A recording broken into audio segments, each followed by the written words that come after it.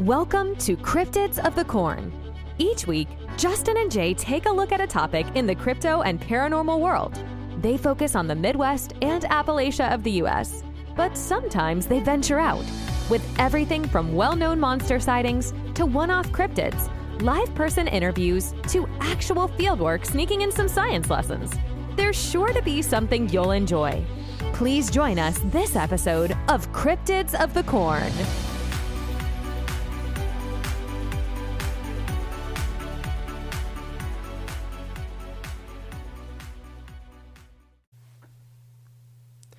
And we're back. I'm the mysterious Justin. And I'm the cryptic researcher Flossom J. I don't know what Flossom is. I forget. Flotsam and Jetsam. Is this the stuff you throw overboard? Mm-hmm. That's any trash that ends up in the ocean off the ship. Oh, okay. That's me. Yeah, because it's two guys that fell off, and nobody went back for them. Oh, well, I'm one of them. Off on tangent already. Yeah. Woo! We're definitely getting our style down. Do you think? Yeah, we just start talking about nothing right off the bat. Yeah. It's because we're a little nervous for this episode. This is a hulking beast of an episode. That's an understatement. Using the buttons. Yeah. It's because I am the greatest. Isn't that right? Yeah. Oh my gosh. We need to change these buttons. No, I like them. They're funny. I need the shotgun cocking. Yeah, we might need that. Okay. So, we don't really have any front of house stuff that is different from this week's other episode. Yeah. So just listen to that one. Or listen to this one. It don't matter. You'll figure it out. Check us out on Facebook, Instagram, TikTok. I'm really bad about the Instagram. So Facebook is definitely the better one. I'm on all the time. Yeah. But I'm on none of them, so I don't know. Jay, you have to get Facebook by this weekend. Come on. No, it's not an excuse anymore. Why? Just for this. They're infringing upon my privacy. Don't put anything on there besides just so you can post on the page. That's People ask about you all the time. They're stealing my thought forms by me posting. No, it's okay. They're mining my you data. hear it first. Jay will have Facebook and be on the page by Friday. Oh man. Because he's been saying he's going to get it for about 3 months now. Probably longer. So, Friday. You have till Friday. That's Friday. very soon. All right. It takes 2 minutes to log in. I have to re-log in or whatever. Just start a new one. Oh. All right. Anyways. No, as far as I know, no new business. Nothing like that. What are we going to discuss today? The mighty Minerva monster. We're going to try to. This story is big. It's intensive. We'll probably have to leave some stuff out. We're going to try to tackle the story as much as possible as the story is written. I've already trimmed this down, and it's our biggest script ever. Yeah, it definitely is. It's... Oh, bless you straight to heaven, you little saint. Excuse me. I was fighting that sneeze for about 10 seconds. Did you see me last episode rubbing my nose? Oh, no, that's what I was doing. Okay. So we're going to try this. We may have to revisit this later to fix it. Because this is a big story, and I don't want to offend anybody. This is like Ohio's Boggy Creek. Yes. So this is, when everybody don't know what Boggy Creek is a famous Bigfoot encounter down in Arkansas. I've been there. The people are super nice. Our friends in Arkansas. Yep. We have a lot of them down there. So this is what we call Ohio's Boggy Creek. Because as far as Ohio goes, this is the long-term Bigfoot encounter that I've seen multiple times, stuff like that. Or as people in Arkansas call it, Hiya's Boggy. Hiya's Boggy. Nobody Creek. in Arkansas pronounces the O's in Ohio. It is spelled H-I-A. Hiya. And we're from a duh, but that's just everywhere pronounces it duh. Oh, true, yeah. I was actually listening to, here I'll shout out, Hysteria 51. Yeah. And they were talking about a professor at Ohio State in Lima, Ohio. Oh, Lima. That's Lima. Yeah, that gets... Brent, if you ever listen to this podcast from Hysteria 51, it's Lima. It's like the bean. Which is weird. I mean, that's Lima bean. Oh, yeah. Yeah. Because it's from Lima, the country. But, well, like Lima, Peru is where I think where Lima comes from, right? No. Where's it come from? Where's that pronounced? Spain. Lima, Spain? No, I think it's a Spanish word. Well, yeah, it's from Peru. Lima, Peru, right? Spanish is not from South America or Central America. Well, Spanish is from Spain. I know That's just where that. Spain took over. I don't know if Lima that is an actual word. Can you hear how much we're dreading this episode, kinda? We're just avoiding it. Yeah. Okay. Getting into it. All right, let's start. Minerva monster. Okay. So I'm going to go into the town of Minerva first. Minerva is a small town population of just under 4,000 people in Paris Township, Stark County, Ohio. It is here 2 miles west of Minerva proper, on Lincoln Street in southeast, just off of U.S. Route 30. Who else is just off of U.S. Route 30? We are. Yeah, we're just on the other side of the state. This is like 3 hours away from us, like east. On the same road. Yeah. It's just, I think it's funny how 30 just runs like straight across Ohio. And I think I could throw a football from my yard and hit 30. Probably. That close. Yeah. Okay, maybe not. I'm like literally a mile and a half off 30. I mean, we could see 30. Yeah, you can see that. Yeah. So right off the bat, I guess we'll just dive into it. Herbert Clayton is the landowner in this story, and his family. If any of this is wrong, I've got to give credit off the bat. This story, the way this is written, is from Alternate Dimensions, the website. So if this is wrong, harass them. Doing research, when you type in Minerva Monster, the movie, the Small Town Monsters production, is the only thing that pops up for like 5 pages on Google. Yeah. So these guys were the first one that actually had the story written out for me. Gotcha. And I was tired of looking. So this is the story. This is the one we're going with. Yes. All right. So Herbert Clayton. Is it Clayton or Caton? Because on here you don't. It's Caton. There we go. Just want to get that right before their family comes and. Mm-hmm. So basically, he cleared off a garbage pit on the back of his property. It was already a pit back there, but he cleared it off so he could just start throwing his garbage in there. Oh, okay. He was throwing everything. Mostly their organic garbages. A few nights later, Caton's grandchildren and their friends came running up to the house, claiming they seen a large, hairy monster roaming around the pit. The children were observed terrified, believing that they were threatened by a mountain man or a crazed hermit just outside their home. So Caton, his mother, and his daughter went outside to investigate. They noted the dogs were going absolutely berserk. They walked up a small hill toward the pit. As they approached the pit, they saw a large, thick-haired monster about 7 feet tall, weighing an estimate of 300 pounds. Yeah, that's what they seen. Evelyn, which is the mother, Herbert's mother, it just stood there. It didn't move, but I almost broke my neck running back down the hill. So they see this creature. It kind of just stands up. It doesn't do anything. The guys take it back off to the house. A few days later, Evelyn saw the creature again, picking through the garbage pit. She noted the creature was bipedal, which means walking on 2 legs.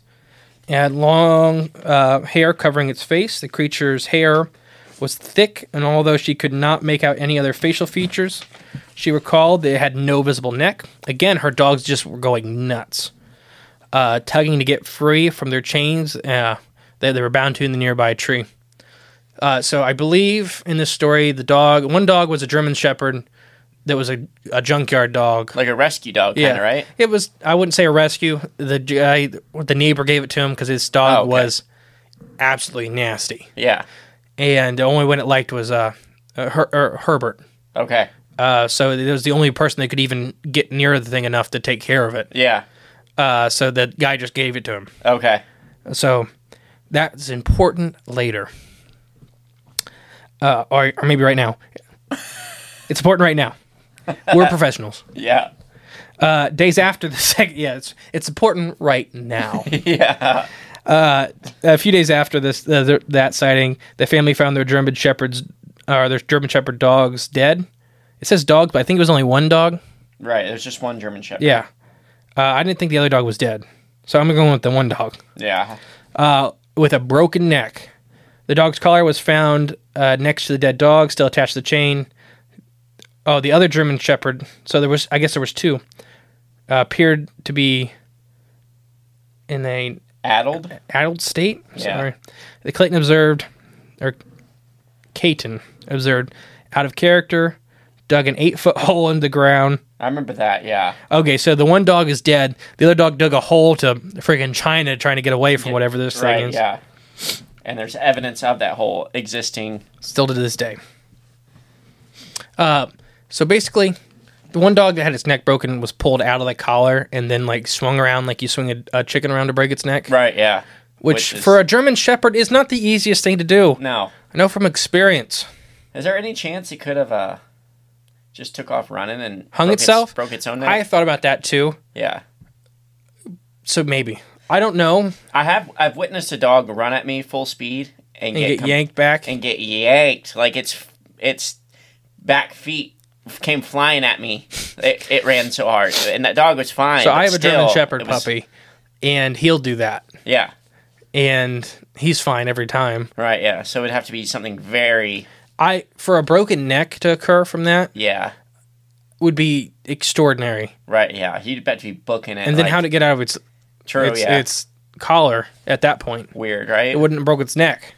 If it slid out of its collar, it wouldn't have broke its neck. True. In my opinion, yeah. I'm not a veterinarian or nothing. I don't know. Or it's not a fish. Crime scene investigator. It's not a fish. I can't help you. Right. True. Yeah. Or a salamander. Out of your wheelhouse. Yeah. It's got fur. I don't know. It's whatever. So later on, more family. Oh, I guess did I ever say the year this started taking place? It never said. Okay, so that's why I didn't say. But now more family and friends have witnessed the monster firsthand. This is in August 1978.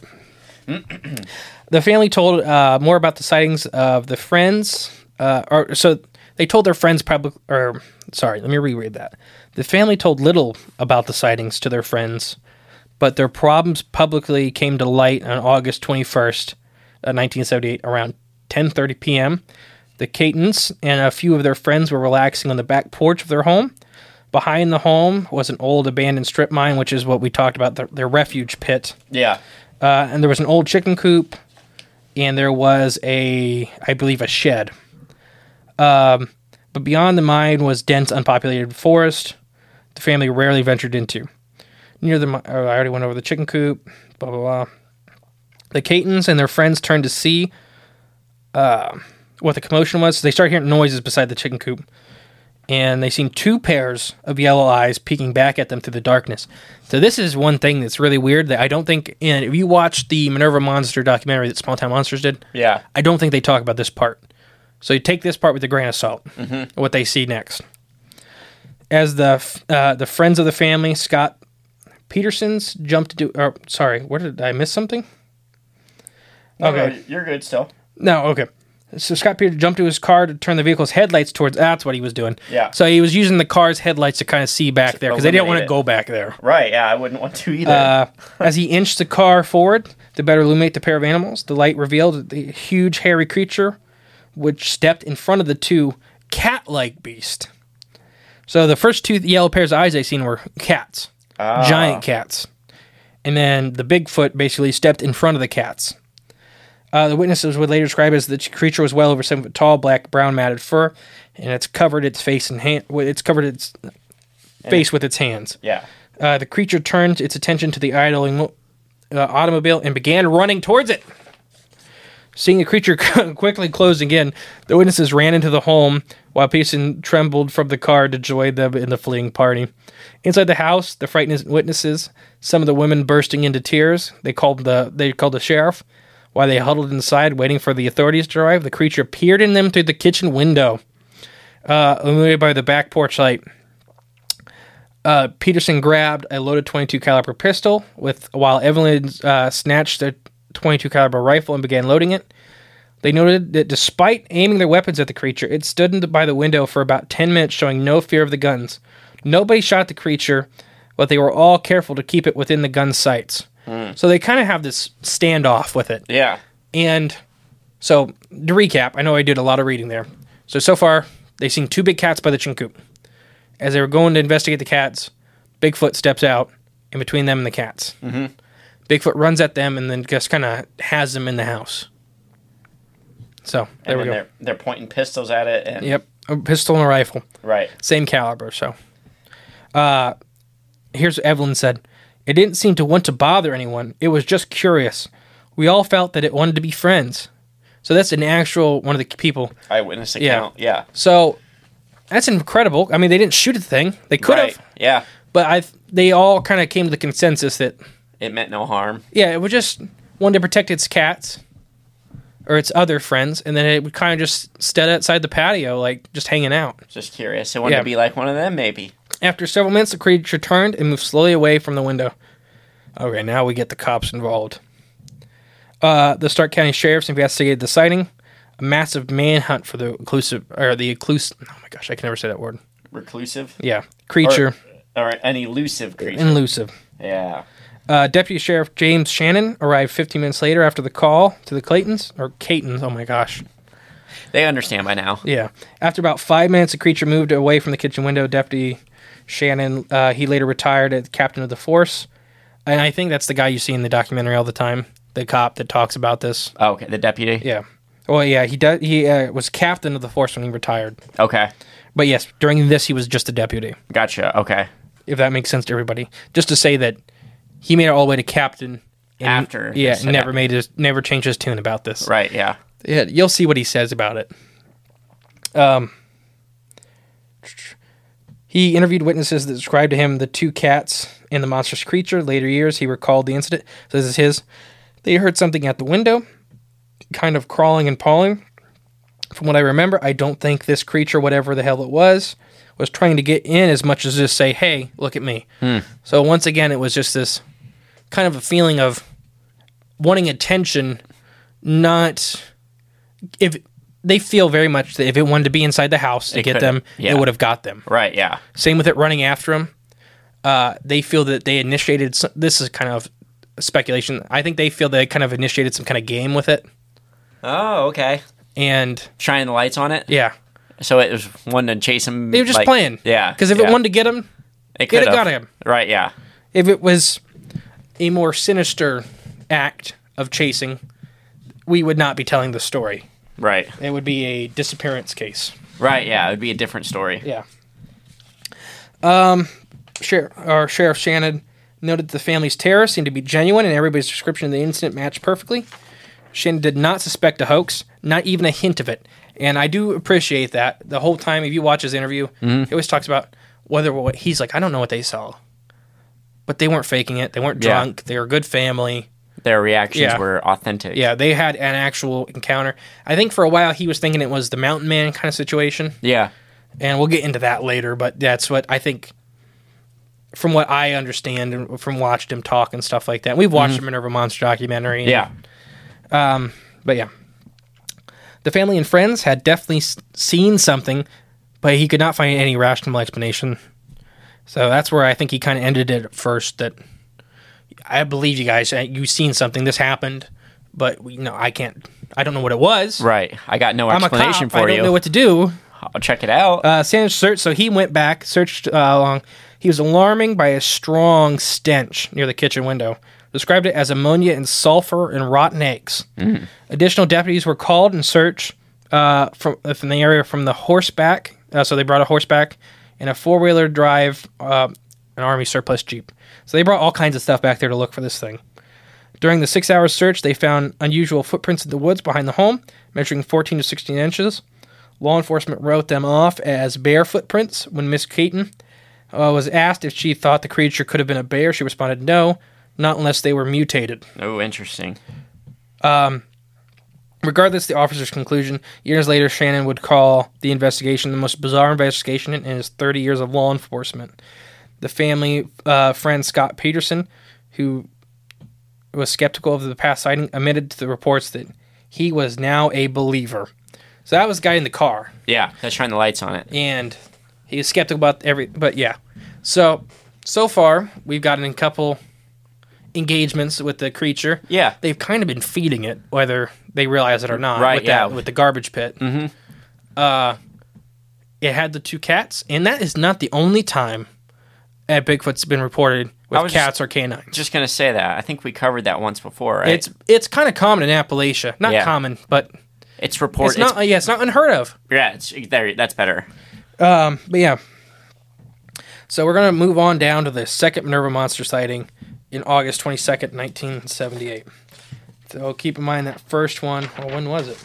The first one was also in 78. It was in August 21st. August. So we're a day later. A day later. Want me to do this one? Yeah, go ahead. All right. On August 22nd, 1978, around 9 p.m., so almost 24 hours later, Miss Mary Ackerman, daughter of Evelyn Caton. So Evelyn's the one that had the gun the day before and all that. Yep. Okay. The mom. And Miss Mary Ackerman drove to the Caton home to pick up her daughter and a friend. Mary turned into the Caton driveway and, to her surprise, saw the creature standing on top of the hill next to the abandoned strip mine behind the house. She described the creature as more than 6 feet tall with stubby legs and hairy, indistinct features. Mary sat in the car and watched the creature until it finally turned and walked towards the woods behind the mine, according to Mary. This is her quote. It was shaped like a man, and it walked like a man. When a bear moves away, it does away on all 4 feet. Or it goes away on all 4 feet. This swung up over the edge of the strip mine on 2 legs. Okay. So, yeah. The third Minerva monster sighting. August 23rd, 1978. So, once again, a day later. A day later. Hubert Clayton. His second experience with the Minerva monster on this date at 11 p.m. So always kind of this late at night. Yeah. When it's dark or getting dark. Like the dusk. Yeah. Clayton saw the creature appear outside his home and quickly grabbed the gun and fired it into the air. So just to kind of scare it away. He did not like this thing. The creature turned and fled. Hubert noted that the same night as the family was laying in bed, their home was pelted with rocks, which pattered and clinked on the metal roof of the home throughout the night. After he shot? Yeah. He didn't shoot at it. He just shot in the air. Right. And it kind of returned fire. Yeah. And we have this, the final Minerva monster sighting. The last Caton sighting of the Minerva creature occurred 2 weeks after their home was pelted relentlessly by rocks. On September 8th of that year, at 6 p.m., Miss Ackerman, who saw the ape-like animal moving near the strip mine, she thought at first they might have been in the... What? They might have been in a tree. Oh, in a tree, but could not tell because of the hillside angle that's distant. She watched the creature for a while until they disappeared into the woods. Now, this is when the circus comes. Right. Who's involved in that? Everybody. Well, I mean, one body in particular. No. Oh, the media. I get you. There we go. The media's. I was like, circus. what are you talking about? I'm looking at my notes. Like, virtually overnight, the Clayton homestead turned into a veritable media circus. The Claytons said a crowd outside their home grew so large they had to post no trespassing signs to keep the Bigfoot hunters off their property. So I want to dive into this a little more because I kind of trimmed that out of the original article. Yeah. Hundreds. People showing up. Hundreds of people wanted to kill this thing. Yeah. And as far as Evelyn was concerned, it had done nothing wrong. Right. And it had kind of become, and we might take this more later, it kind of become a neighborhood pet. Yeah. Other people, we'll get into other sightings of this creature, not besides his family. Everybody's feeding this thing. Yeah. It never did anything to hurt nobody. And now there's hundreds of people, and I mean hundreds, that were outside with guns wanting to go on their property and hunt this thing down. That's what I just don't, I can't wrap my mind around. But yeah, they were, I believe it was Hubert called off work and stuff to stay home to keep people off the property. Yeah. Trying to protect this thing. Yeah. And he didn't like this thing, but they did not want hundreds of people going back there to shoot it. Right, yeah. He didn't want people roaming his property and stuff. Okay, so... Yeah, so the family kind of shut down due to this. Yeah. It was just a horrible situation for everybody involved. But eventually, a researcher named Jim Rastetter? That's a good one. All right. From the BFRO, arrived on September 9th, 1978. He, with a follow-up, he returned it later, September 30th, with a follow-up investigation. His first find was Harry Colt, who lived about 5 miles east of Minerva on US 30. Colt told him that he too had seen the animal while walking through the woods near his home. Colt says the animal was squatting near a tree and made noise and sounds that were very loud, like a really loud cough. He described the creature as large, hairy, and bipedal. Next, he interviewed the Caton family and their encounters with the creature. In his report, he noted that the Catons and their friends had no reason to Concoct a hoax. Concoct a hoax. I was combining concoct and hoax. I seen that, yeah. And seemed truthful and trustworthy and sincere in their stories. He also noted that the witnesses told the exact same story. And here's a little blurb from him. They were plain, simple, down-to-earth people. And you could tell something had happened and really frightened them. They were never any inconsistencies with their story. However, many times they went over it. That's good for a story.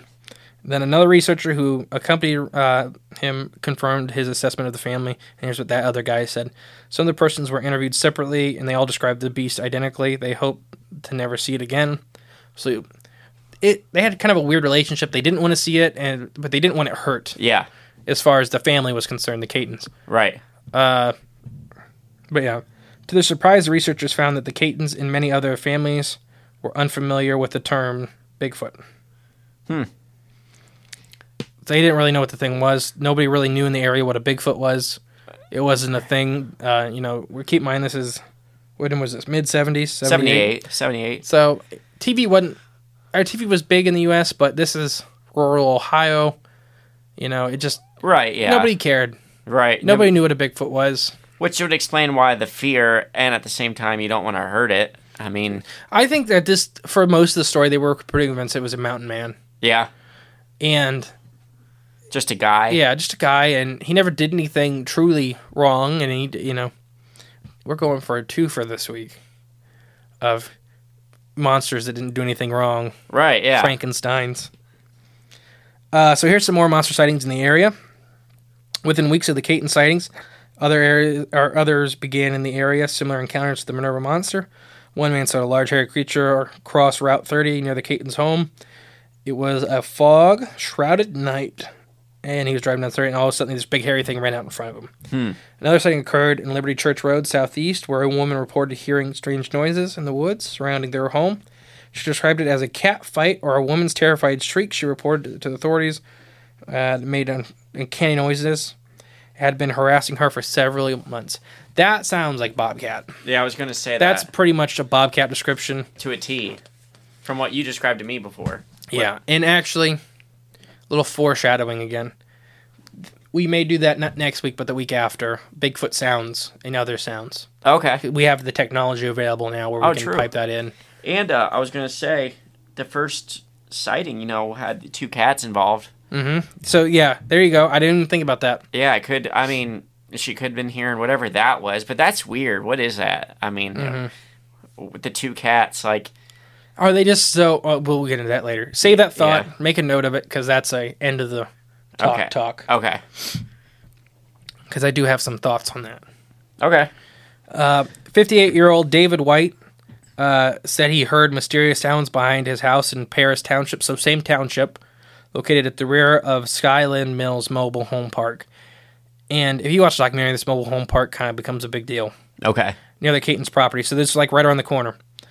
Similar to the Church Road report, he described mysterious sounds echoing through the woods next to the small lake. And here's his little blurb. It was cold, chilling sound. Curdling. A curdling sound. It will scare the hell out of you.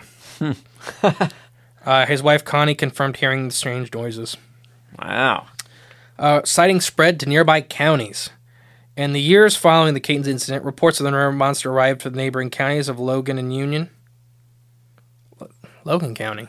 And that's over by us. I think Minerva's not over here. Yeah, I think they might have that one off. Logan's like south of us, if I'm not mistaken. I think it means Lorraine. That's over there. Yeah. Sorry, guys. That's what happens when we don't proofread good enough. But Union County. They're largely in Union County. Donald Ringler, a legal secretary for the Union County, was driving from work on a stormy day. It was hot and lightning flashing in the distance. He slowed his car, her car, oh my gosh, and crossed over a set of rough railroad tracks and saw something laying in the road ahead. The creature appeared to be hunched over, and at first she thought it was a dog, and then the creature rose up on 2 legs.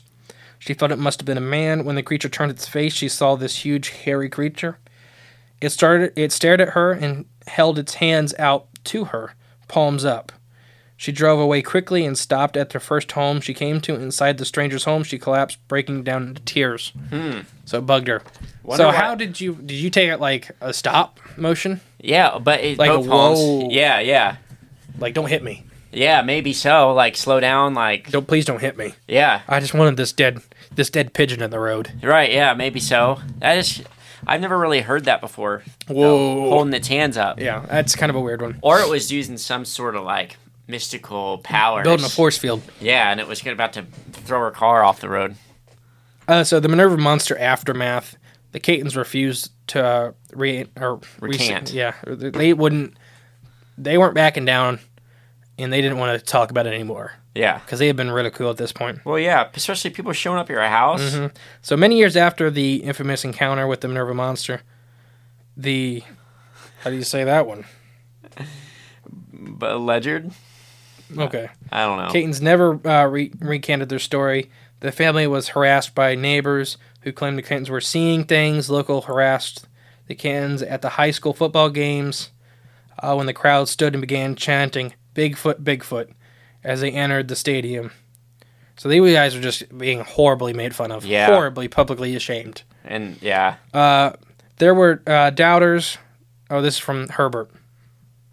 There were doubters, those who yelled things from car windows when they passed. It was weird. And the way I felt about it was if they don't want to believe, they don't have to. Right. Despite the allegations of their neighbors, though, the Cantons refused to bend. Researchers who followed up with their story several years later after the events noted, back in 1985 when I spoke to the family, and again in 1991, their reports were the same, practically the same word for word as they had been in 1978.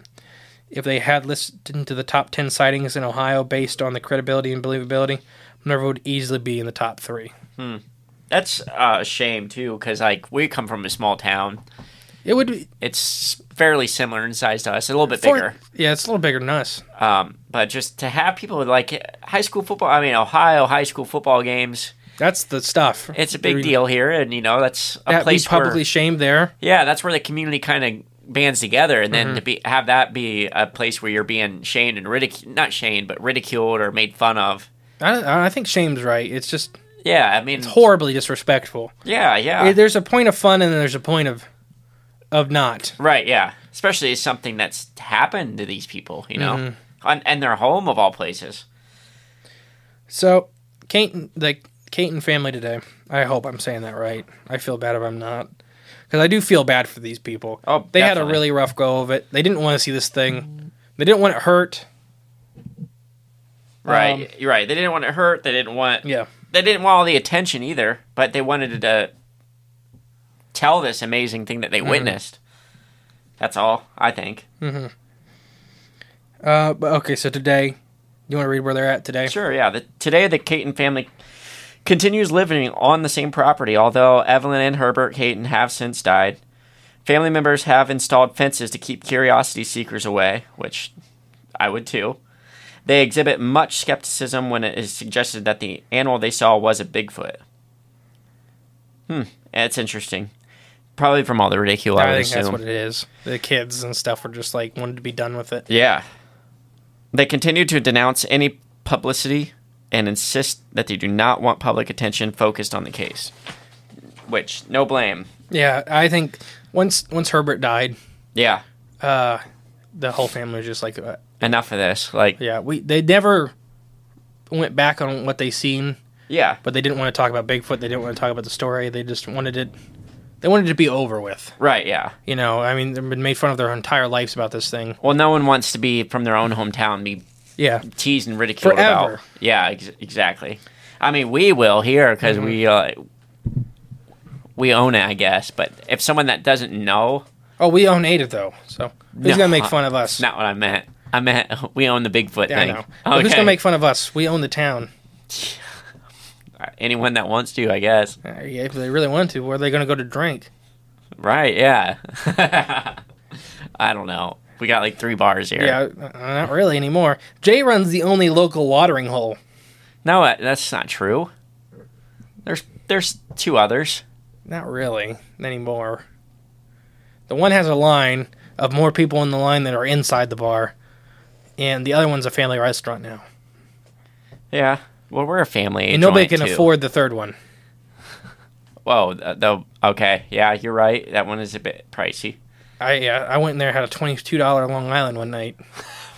I'd be done too. I was like, I didn't. It was for my birthday, so somebody was buying it for me. Yeah. And I felt bad. I offered to pay for it because we didn't know. Right. Yeah. Tangent. Tangent. Liquor. But here's some historical Minerva Monster newspaper articles. All right. You want me to do these ones too? Yeah, go ahead. Okay. The Akron Beacon Journal, June 29th, 1980.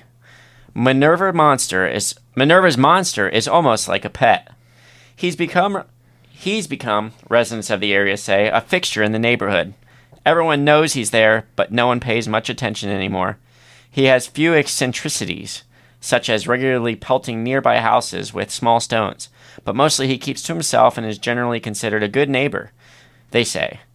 The so-called Minerva monster, who 2 years ago created an uproar, the likes of which Paris townships had never seen before, still is hanging around the densely wooded area behind the home of Herbert and Evelyn Caton in southeastern Stark County, nearby residence report.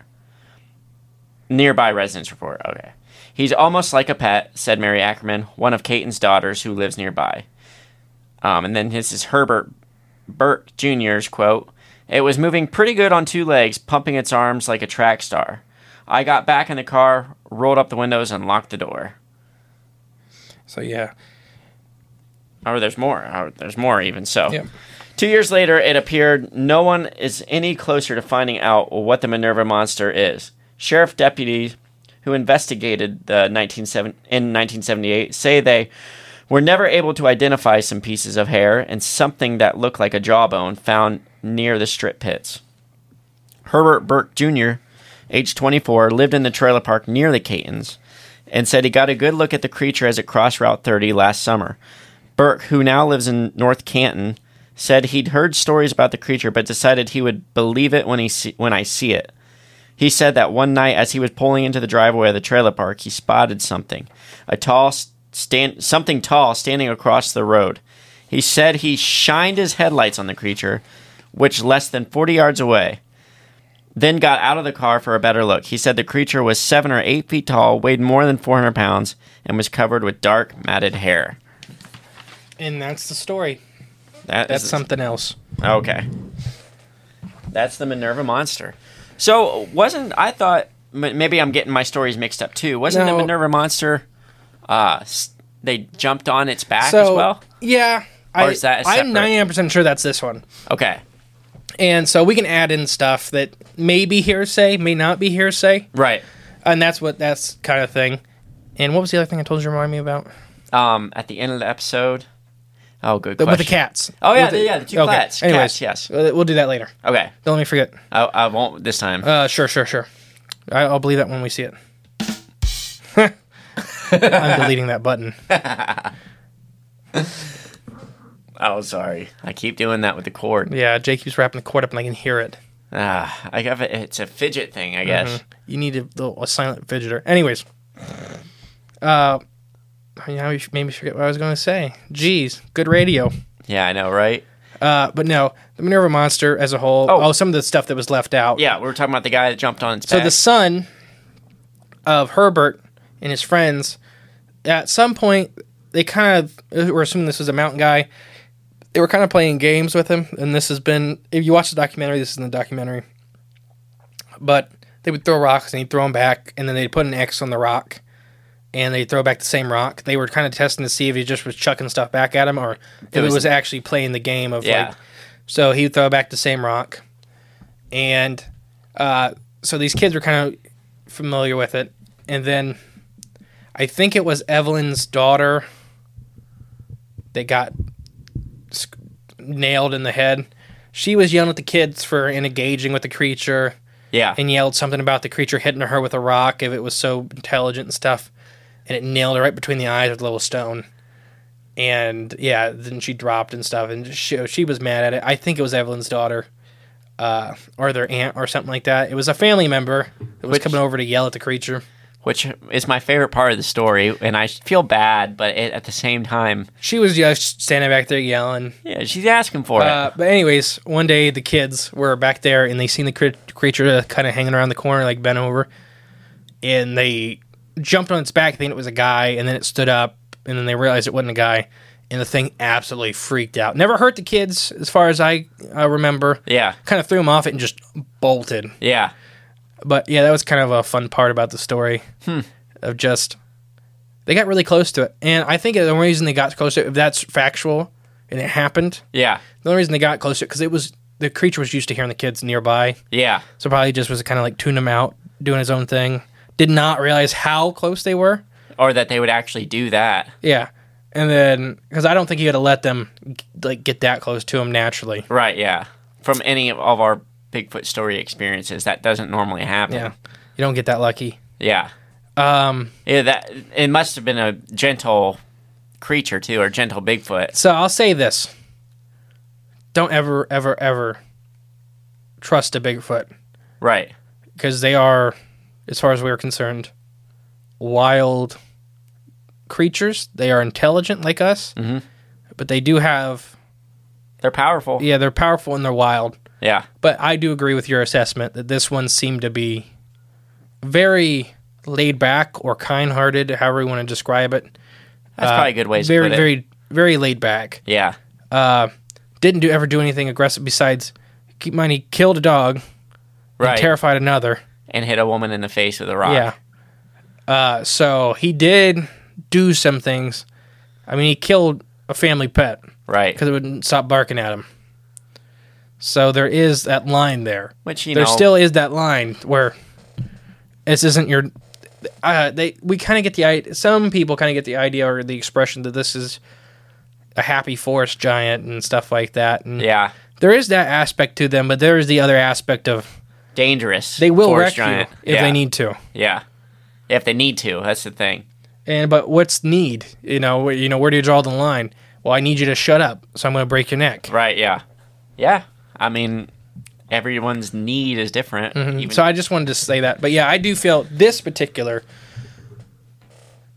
So yeah, I guess that's another comment. So we'll get into some of our thoughts. Okay. Do you feel the Minerva monster was a single Bigfoot, a group of Bigfoot, or what? Almost seems like a single one, I would say. But it probably had family nearby, I would assume, but stories seem like just one. So I will, from what we just read and what I've researched, and it seems like our normal run-of-the-mill rogue single Bigfoot. Like maybe a younger male? Yep, and that's what it seems to follow, the same pattern. Yeah. Is he's interacting with people, and this actually reflects almost my encounter. Yeah. That height, the weight, and stuff like that. It wasn't a hulking one, and seemed to be a little more brave than they normally are. Not like didn't do anything bad, just didn't seem to care as much. Was seen a lot, you know. Yeah, that's that. Yeah. So this kind of gives me a vibe of that classic single young male that just didn't know better, I guess, to stay away. Yeah. So. That's what I kind of get the vibe of, that it's one Bigfoot in this instance. That's how I feel too, yeah. Not saying it couldn't be a multiple, but they've seen it a couple times. It never really changed appearance. It hung out there for a couple years. Same with my story. Yeah. And then it was gone. What if it was the same one? And there's that possibility that it's not, because... That was in 78 versus... True. I don't know how long they live, but I don't think they're young that long. True. Oh, yeah. I forgot that part. The date's kind of important. Yeah. Maybe they're related. I was going to say, they probably are related. Yeah. If they're the Ohio population... That's a whole nother subject. The Ohio population is probably not as big as some of the other populations when you look at true Appalachia and out west. So it's just like us. We're all related here. Oh my gosh, yeah, we are. That's why I went down and married somebody from Kentucky. Just trying to get out of the gene pool here. But it turns out you just probably went deeper into it. Yeah, it's all the same. It's where we all come from then. Mm-hmm. But, Yeah, so what other aspects? So what do you think this kind of whole creature's demeanor? We've already kind of covered it, but let's go into that. Yeah, it seems like a more of a, I would say, gentler Sasquatch, but not one that's going out for blood like right away or out to defend anything. It's just kind of hanging out and will interact if you interact, but it didn't seem too scared. It was... Until a lot of attention came. Yeah, it kind of seemed a little playful. Yeah. Kind of not playful. Shy, not shy. You know, it kind of... To me, it gave off that typical rogue Sasquatch we kind of talk about. Yeah. Some of the rogues we talk about are very aggressive and do harmful things to property and stuff like that. Mm-hmm. I don't think that... I will still personally call this a rogue Sasquatch, even though there's none of those traits. Yeah. He was getting fed. I think after a while, it kind of was just like relaxed a little more than it probably should have been. Yeah, I agree. Too docile. Yeah. And it just was getting food. Nothing negative ever happened. But yeah, I think personally, and I think they all have personalities, obviously. I really think they're really close to us in a lot of that aspects. Yeah. I agree with that. With their just demeanors and things like that. I think this guy was very chill. Yeah. As far as they go. Wasn't shy as far as they go. Was seen a lot. And then I think maybe, so when we talk about the hand raising thing, I think that may have been a mimic. Oh, yeah. I think you may have seen that with road construction. Yeah. Or something like that. When your car's coming, if you want it to stop, you do that. Huh, yeah. And then he's like, oh crap, it's not stopping. It's speeding up. Yeah. Either that or it had some mind powers and that's how it uses it. Yeah. Oh, but this is a very important story as far as Ohio Bigfoot goes. And I think it outlines... I keep going back to my own personal encounter because I think it's unique how much some of this behaviors fit. Right, how similar it is. Yeah. And I think there's others in Ohio that are like that. Mm-hmm. The more we dive into this hole, the more I think... As far as researching Sasquatch right now, that's what we need to be more focused on, not the DNA and stuff like that. Yeah. Because there's not a lot of point to it right now. Getting deep. But we can build these behavioristics. Mm-hmm. You know, there's patterns. You kind of figure out how they live and stuff like that. And it seems that these 7 to 8 footers that are kind of thinner are these ones that you have the interactions with that aren't super negative, that aren't super positive. They're just kind of there. They'll let you see them a little bit. You know, they'll do stuff. And they'll repeatedly do stuff. Because it's like a teenager. They're kind of... That's my thought. They're kind of figuring out what they're going to do and stuff like that. Their place in the world, even. Yeah. So they're just kind of... I don't know. Huh. What are your thoughts on that? Well, I think you're on to something, for sure.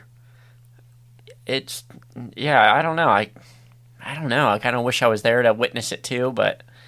I never want to see another one again, and that's I get these people. They seen it, and they weren't I can see where... hateful of it. Right, yeah. And they weren't... I don't know script. They were scared of it, but they weren't, like, dreadful of it. Yeah. They don't want to see it again. Right, yeah. And I'm right there with them. Yeah. I've seen a Bigfoot. I don't want to see one again. If it happens, it happens. And we're going to go out bigfooting and stuff like that. They just kind of hopefully get your encounter. Right, yeah. But... One day. I don't need to see one again. I have my mental proof. Burnt into your memory forever. And now looking back, it wasn't as terrifying as it was when you're a kid. Right, yeah. But I'm sure it would be. They're so big. Yeah. It's hard. It's hard to wrap around your head around it until this one. And you're looking at it. Hulking over you, yeah. And you feel so inferior so fast. Right, yeah. I can't even imagine. So what's the next thought? What's the next topic on this? To get back to the black cats. The black cats and... Or were they black cats? I didn't... Yeah, they were black cats. Okay. That's kind of what the story led. That's what they've kind of described a couple times. I think the documentary left it out, but I listened to their podcast. Uh-huh. And they are based out of Minerva. Small Town Monsters crew is. Yeah. Once again, shout out to them. I love their documentaries. I've always loved them forever. Mm-hmm. They do amazing work. I couldn't make a movie, let alone they've made some really good ones. But yeah, I think they left it out of the documentary, the Black Cat thing. Yeah, but they've talked about it on their podcast. Okay, that's where I first heard about it, I believe. And It's weird. We have a couple of these things across the board with Bigfoot being witnessed with a pair of canids or a pair of felines. It's weird. It's one or the other. Canids are dogs. Right, yeah. Just for anybody at home that may not know what that means. Like, I could totally see a dog. Dogs being... Or coyotes and wolves. Yeah, because I've seen they'd still do that with humans. Even wild dogs still pack up with humans. Well, think about the two animals that were first domesticated by people. Cats and dogs. Cats and dogs. Yeah. Cats willingly did it. And dogs were a little less willing, but was probably better for us because they had a pack structure already. You're right, yeah. Cats are very good at working out kind of, how do you put it, deals. Yeah. Cats are, and I'm not talking about house cats per se, I'm talking about wild cats. Yeah. Are very efficient hunters, but are always looking to be more efficient. Mm-hmm. So there's there was a study in Wyoming with mountain lions and sheep predation. Okay. And because there was all these sheep that run up in trees that weren't being eaten. Yeah. So they were going to kill all these mountain lions off because they were like... They're chasing... Well, they're just killing everything. Yeah. And they figured out by the study that the study was causing this. No way. Because they were following this cat around, and so the cat was thinking that they were after food. The researchers were. Huh. So the cat wanted to be left alone, so it would kill a sheep to leave for them to eat. Yeah. And then they wouldn't stop following it. It said kill a sheep to leave them for them to eat. Later on, they found that this is a common thing in Canada with wolf packs and mountain lions that live in the same area. Huh. They'll kill something and leave it? For the wolves. Yeah. Because the wolves will harass them until they go kill something. Yeah. Because the wolves only have like a 1 in 8 success rate of hunts. Oh, really? And cats are like 80 or 90% success rate. Yeah. Craziness. So the wolves have figured out that if we harass these cats, they'll kill something for us. And the cats...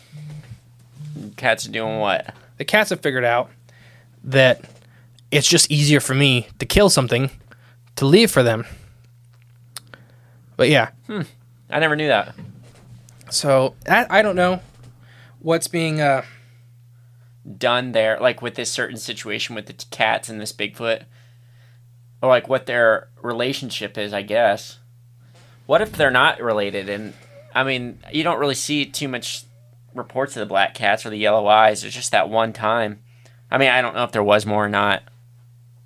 They would know more than me or us, but what if those cats just happen to be there and the Bigfoot's like, uh-oh, these cats are going to murder my new friends, this family that lives here, and it steps in between it to protect them or something, you know? I don't know. Probably not, but... I don't know, and... Because I would imagine those cats would have been long gone if that Bigfoot was there. Was there or wasn't there? Was there. If they weren't in cahoots together. Oh, I get you, yeah. Bigfoot is definitely, in most cases, the apex around, and other predators will kind of give leadway. Right. Cats have huge home ranges. Yeah. So they'll kind of just move to the other side of their home range while another predator's in that area. Cats are very well calculated about picking their fights because they're very lightly built. Right, yeah. Dogs are very toughly built. They're a little more throw their shoulder into the problem. Right, yeah. And cats have to be more stealthy. No, cats have they're super, yeah. Their bones are super light and it'll break. If the mountain lion, so a mountain lion can kill an elk, kill me and you. But most of the time, if the mountain lion does not get that first surprise on your neck, you will kill them. You can kill a mountain lion. Yeah. That guy did. That guy choked out one. Yeah, but wasn't that like a baby or a juvenile? A juvenile is different than a baby, just to be clear. That was like a 75-pound cat. I could take it, too. No, you couldn't. Oh, you watch. Because it grabbed him first. Yeah. He got very lucky because he grabbed a rock and he started beating it. Yeah. As it was killing him. And then he got the upper hand. Yeah. And he choked it to death. Yeah. I'd be wearing that thing around like a hat in the woods. I would be too, yeah. That's a prize kill.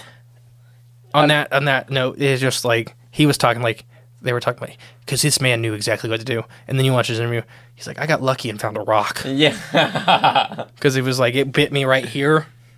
It bit the guy right on his shoulder, right by his neck. It was trying to get his neck. It missed, yeah. And it missed, and it's the only reason he was alive. Yeah. So cats' jaws are specifically designed to separate either windpipes or vertebrae. Oh, it just sliced right through it? Oh, wow. But good Lord. I don't know. They've been seen with a lot of dogs too. A lot of wolves and coyotes. And is it some type of domestication? Is it the hunting? They figured out that, this is very beneficial to both parties involved. Yeah, maybe so. Well, I can imagine when watching, I watched this documentary on, where was it, in the Congo, where they do baboon hunts. Like, there's this tribe there that still does it, and people can go there and do it with them. And the guy, recorded his experience with it, and they strapped a GoPro to a dog's head. And, this tribe, these dogs weren't, their domesticated dogs. They were just feral dogs that lived in the woods and stuff, but they all packed together with this group of people.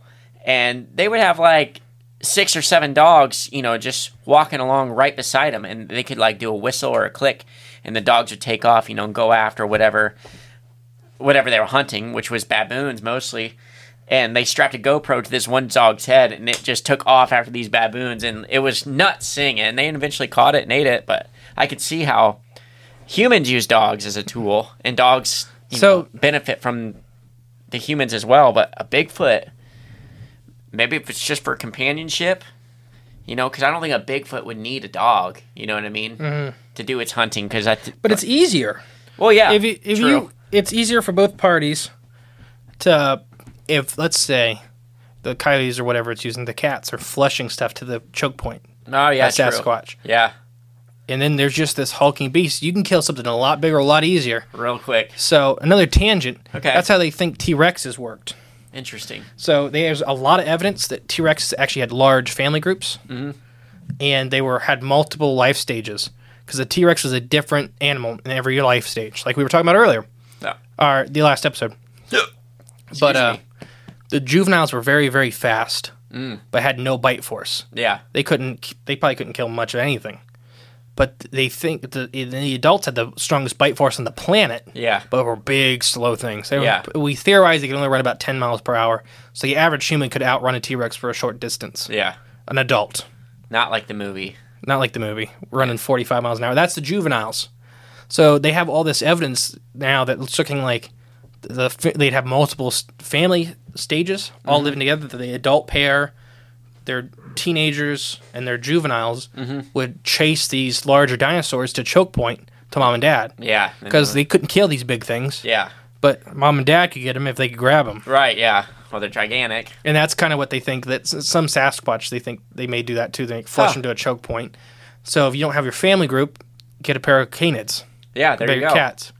But I don't know. Anything else to add? I think we covered all of our... We definitely covered the story, and then... So what's your overall feel of the story? I think it's truthful. I think it really happened. I think these people are sincere, and I think this is a good area and a good little piece of history that I hope sticks around.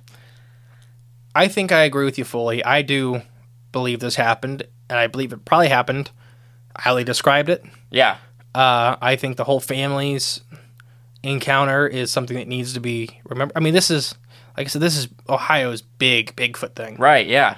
I feel horrible for the family. Same here. Because when we didn't talk about any of our Bigfoot stuff forever because... The ridicule of small towns, people don't like this stuff. I don't know why. They don't like knowing there could be something that they don't believe in that exists. Shatter their whole reality. And then, therefore, you must demean it and belittle it. That's weird. Mm-hmm. It's just weird. But yeah, that's pretty much all I got on it. I think we covered this pretty good. We probably left some stuff out and whatnot. This is a big story, and we kind of trimmed it down to fit our time frame we do these in. Yeah. And it wasn't quite long enough. We're right on cue. Okay. With our hour. We're at 58 minutes and 41 seconds. All right, yeah. I'm just trying to think if I have any final regards. Excuse me. I guess if any... This is an important thing to remember because we're starting to see these patterns emerge. Mm-hmm. And from my own personal experience, there's a lot of similar things that happened. Mm-hmm. As far as the experience itself and the reaction to the experience? And I think that there's a lot more out there that fit this same kind of narrative, and it kind of gets overlooked. And also gets ridiculed. And I think for right now, the most important thing we can do is for Sasquatch research, whether you call yourself a researcher, an enthusiast, an investigator, is building up the behavioral catalog of these animals, of these creatures. I don't use animals as derogatory, like, because we're animals. Right. But the behavioral characteristics is the best thing we can do, because until there's a body, DNA collection is pretty much pointless. Until there is a body, then all that DNA evidence is great, because then you have all kinds of genome mapping and stuff you can do really immediately. But for now, I think the actual study of behaviors and interactions and stuff like that is the most important thing. I think your best bet is, like some of these people are working on, is building a connection with family units. Yeah. Pulling a Jane Goodall. Yeah. And then having that. And I think this family was close to it until all hell broke loose. Right, yeah. I think these are the situations where you'll get something like that. Yeah. And I know there's others out there trying to reenact it with their, like, studying their family groups and stuff like that. But I think you need one of these that are the Sasquatch makes the first connection. Yeah, the curious Sasquatch to reach out to you. You need the right Sasquatch and the right person at the right time to get this hard proof evidence without a body. Yeah, agreed. And it's that would be, which is kind of very similar to your experience. It could have happened. I mean, if we were. If it was more in mind, if it was nowadays, yeah, it'd be different. Yeah, I would know better, but I was a kid, right? And my dad shot at the thing, and that was it, right? But yeah, and I've heard horror stories with Sasquatch. I think it's very possible you run into an alpha male or protective mother, you're gonna die. Yeah, yeah. I think those big males will kill you in a second. I agree. I think because they're very capable of. I can't remember the name of the researcher down in Tennessee that had a young male he was interacting with, and then he got really spooked out by that same male after years because the alpha he felt like the alpha male was kind of pressuring him to start taking role. So he felt in danger from the one he had previously befriended or something, So that's just another thing to keep in mind, that these aren't pets. These aren't your friendly forest giants. Yeah. They will, in their minds, protect themselves. Right, yeah, and their territory and their family and their resources. Just like us. Mm-hmm. I think we hit this one pretty good. Yeah, I like this one. All right. I think we're done. I think we've talked enough. I have been the mysterious Justin, I think is what we've coined. Oh, wait. Oh, we forgot the other episode to do this. Uh-oh. It's your turn. Well, the noise, and do you think you could beat the Minerva monster in a fight? Oh. No. No, I don't think so either. Nope. I think he'd punch me and turn me to dust. Yeah, you would be the Dover Demon in this case, in this scenario. So do you think the Ohio Octoman, do you think you could beat the Ohio Octoman in a fight? Yes. Why? I just got this feeling deep inside that... The size of a small Volkswagen. Well, he's also a semi-aquatic creature, and I just gotta dry him out. What about a platypus? They're semi-aquatic. I will stab it. Okay. I don't think I could beat either in a fight. What's the size of a friggin' VW bug? Well, right. I could just, I don't know. You never know. You could ambush it. You could just drop something big on it, Where too. would you stab that thing at? The Octoman or the platypus? The Octoman. The platypus you kick to death. They're the size of a duck. There you go. The Octoman, I would stab it right in the face. All right. So what's the noise of a Minerva monster? I think we both got to do it. Well, ooh. Kind of talked about that. I don't know if I could do it to incite fear into someone. Is that the cat? Yeah, there you go. The cat noise? You got to do the Bigfoot. I did the cat. Okay, well, let me see what that guy... Oh, gosh, he's scrolling back through notes. It's a blood-chilling sound, a curdling sound. It would scare the hell out of you. So probably like... Nah, I don't know. That's not a bad Bigfoot noise. I don't know what it would sound like. That's not very blood chilling. All right. I've been the mysterious Justin. And I've been Just Jay. And we are Cryptids of the Corn podcast. And we'll catch you next week with more monsters of the Midwest and Appalachia. Peace.